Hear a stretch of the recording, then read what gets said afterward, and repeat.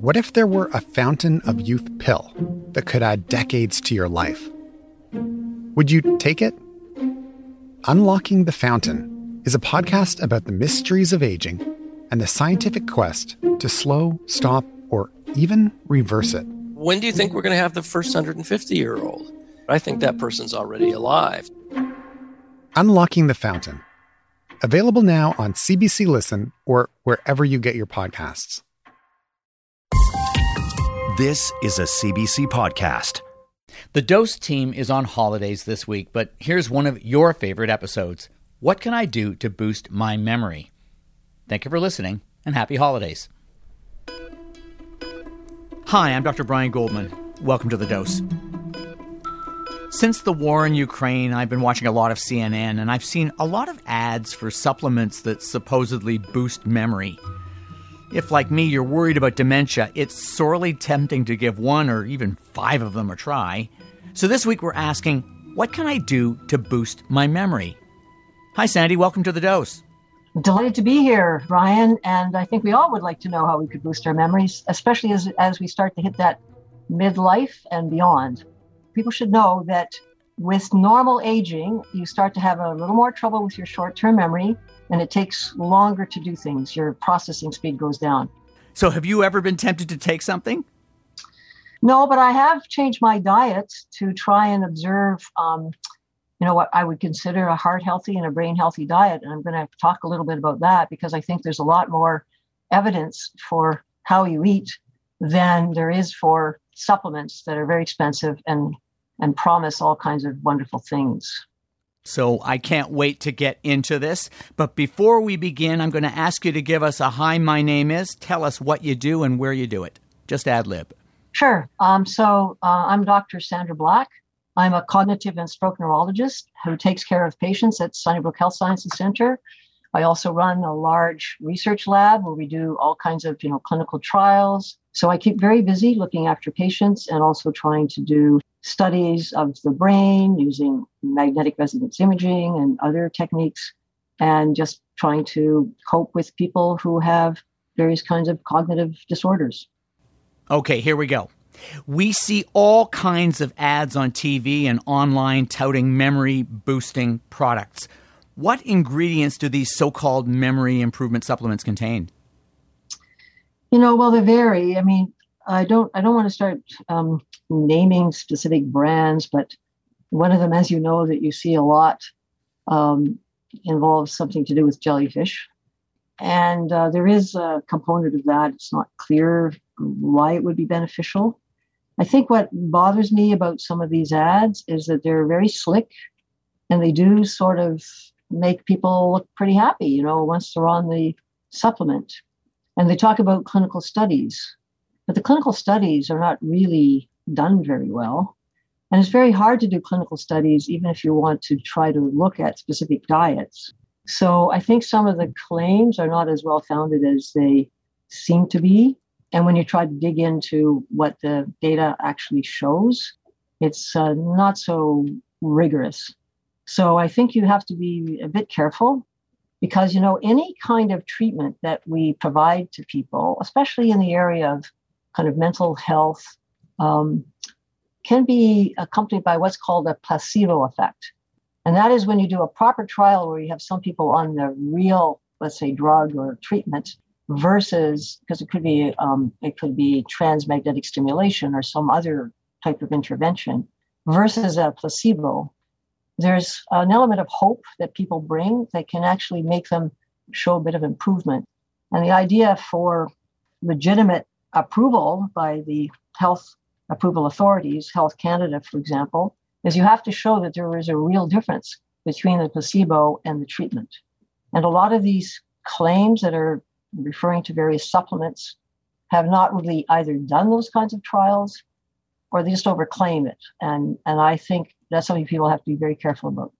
We are doing this topic in part, as I've said, because I've been watching a lot of CNN and other U.S. networks where I've seen Mayim Bialik, who labels herself a neuroscientist, by the way, selling a supplement called Neuriva. And I'm just wondering, how much are patients talking to you, calling you up, or making appointments because they've seen ads like that?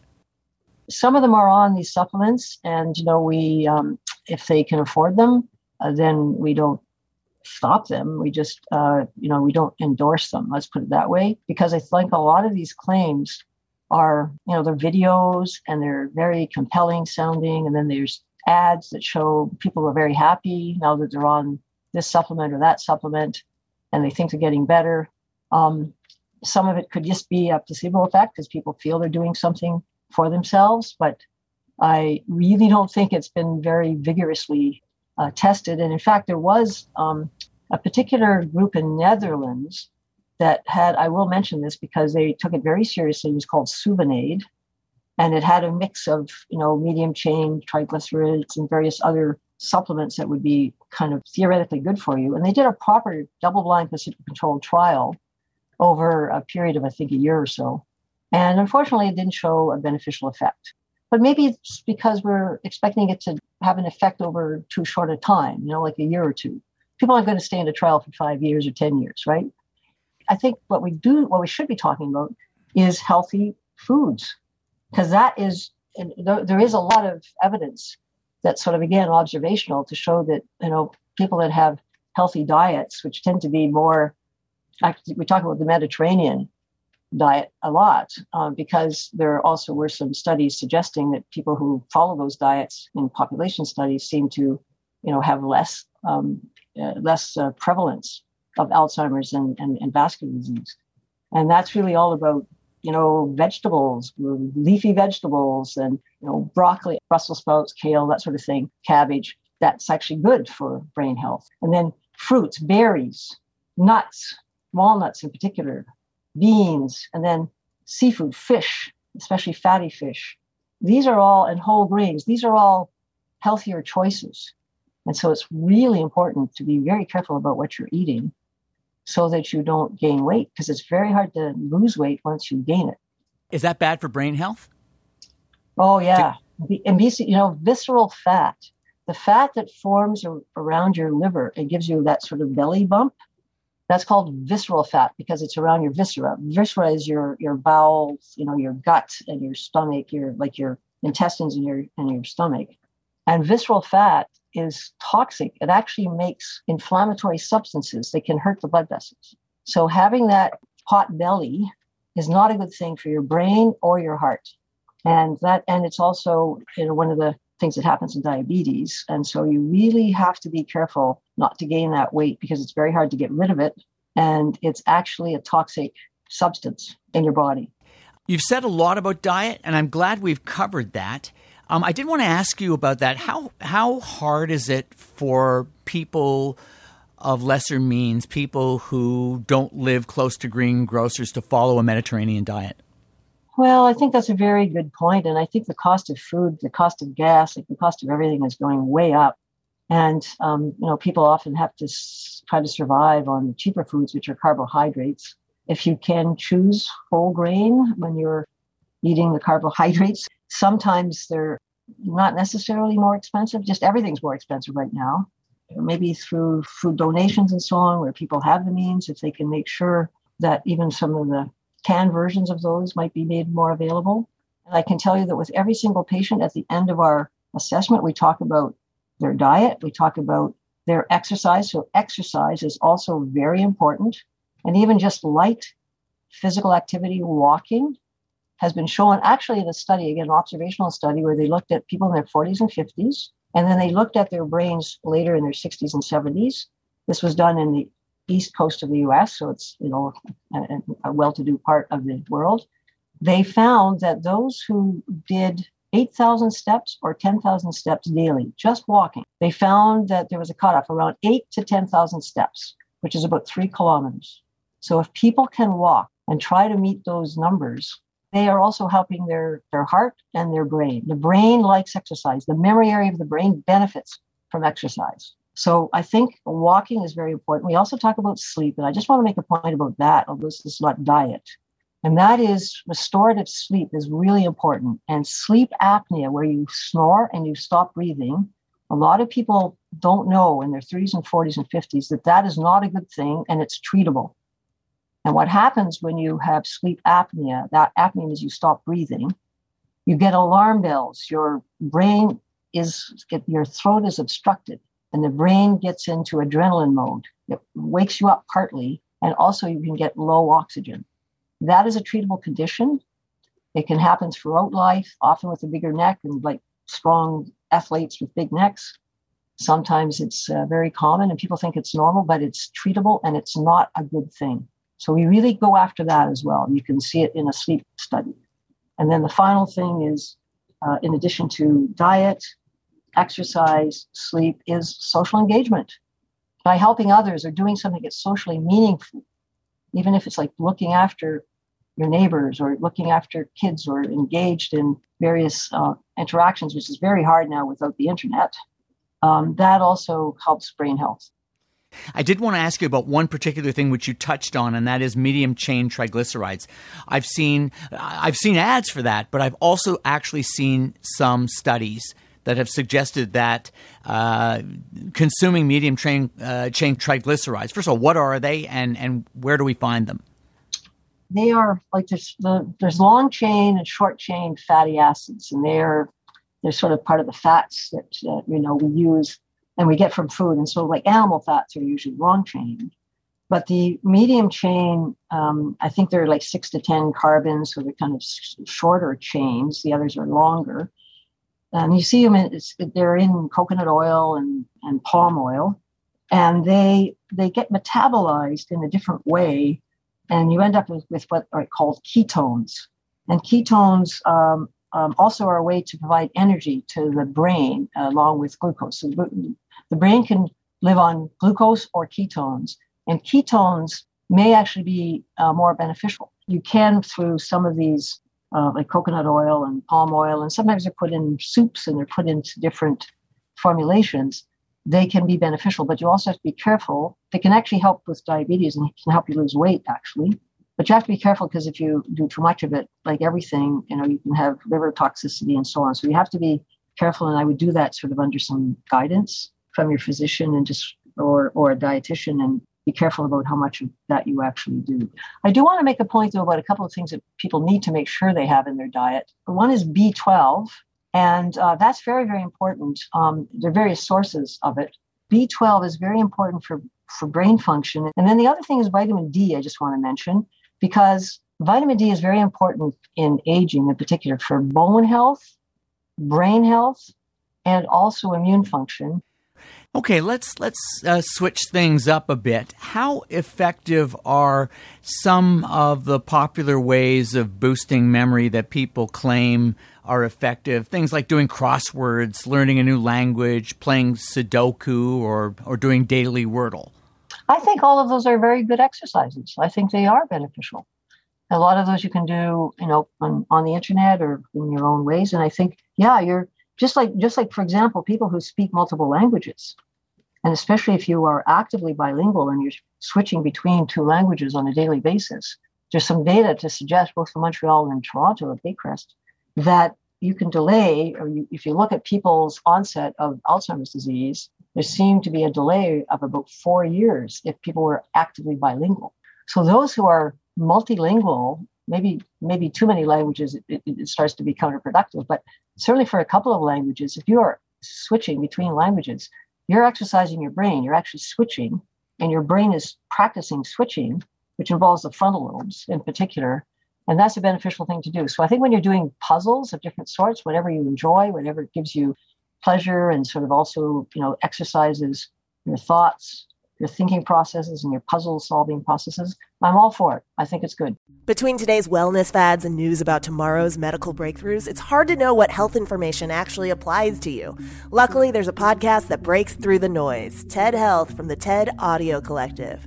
Join host Dr. Shoshana Ungerleider as she introduces you to leading health experts that break down the questions you didn't know you had. Will eating a plant-based diet make you healthier? How does your neighborhood impact your health? How will medical treatments change in the future? Learn all this and more on TED Health. Find TED Health wherever you get your podcasts. Sandy, I've certainly had a lot more tip-of-the-tongue moments now than, say, 10 years ago. Is there anything out there that can help boost retrieval of things that I know as soon as I'm told. Of course I know that, but I had trouble retrieving it in a moment.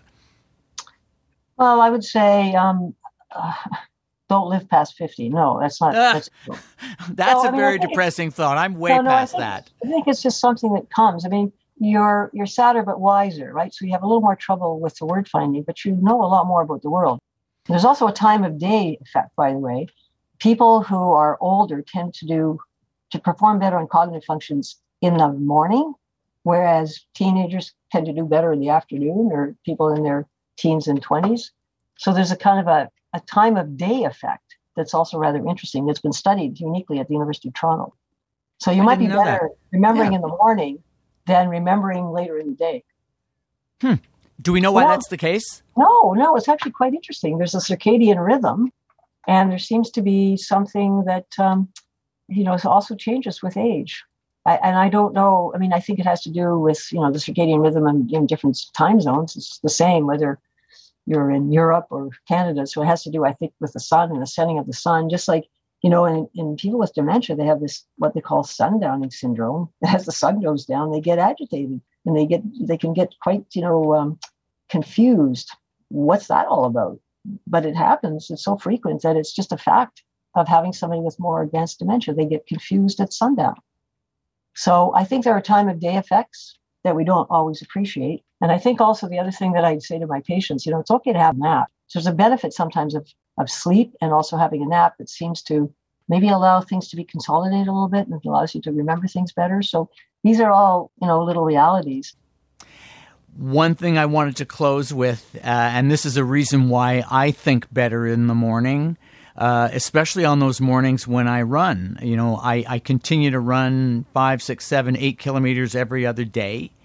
And I know you talked about walking because you're trying to talk about things that people can do easily and they can incorporate unless they have mobility issues. But, why is vigorous exercise so important for helping to stave off symptoms of age-related memory impairment and dementia? That's a great question, and I want to answer it because it's so cool, and that's because there's been some recent discoveries. When you are aerobically exercising, when you're on that run, your muscles are actually releasing a signal. It's called irisin. I think it's a protein or something that goes to the brain, and it stimulates the hippocampus, the memory area. You're actually stimulating the part of the brain that stores information and learns things. And it may be, again, because where we grew up, when you were running, you were learning things and you were storing information about where you might find, the next place that you could get food, or you might find where you shouldn't go or whatever.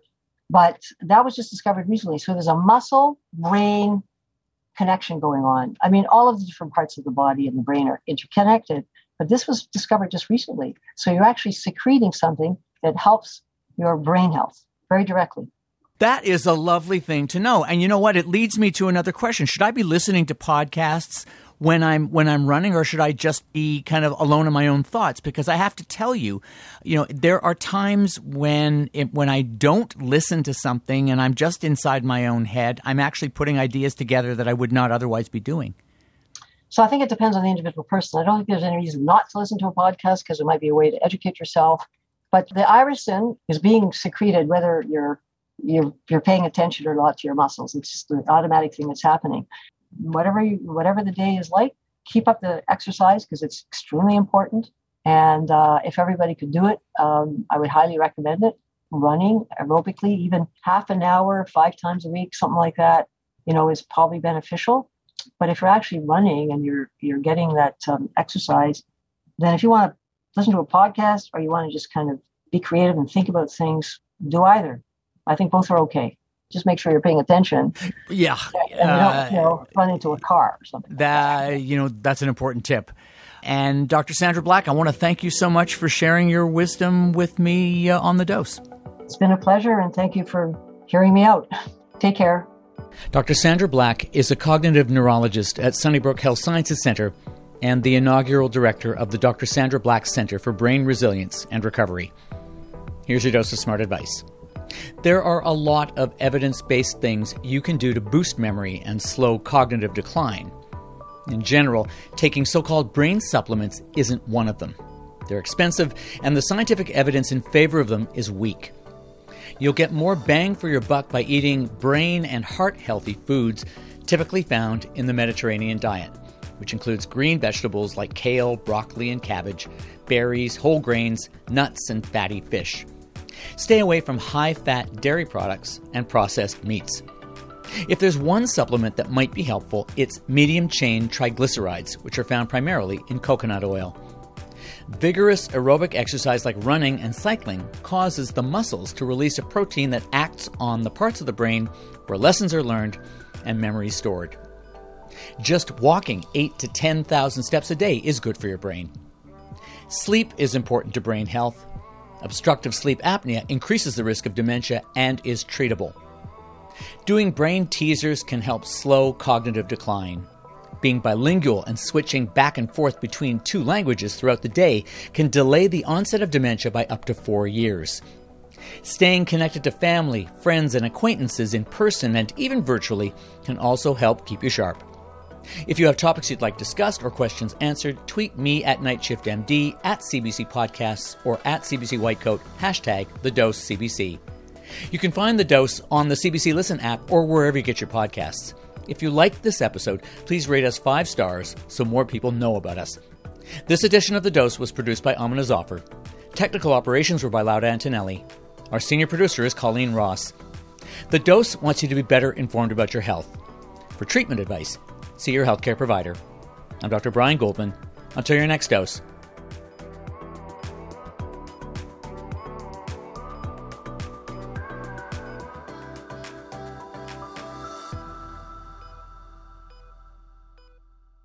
For more CBC podcasts, go to cbc.ca/podcasts.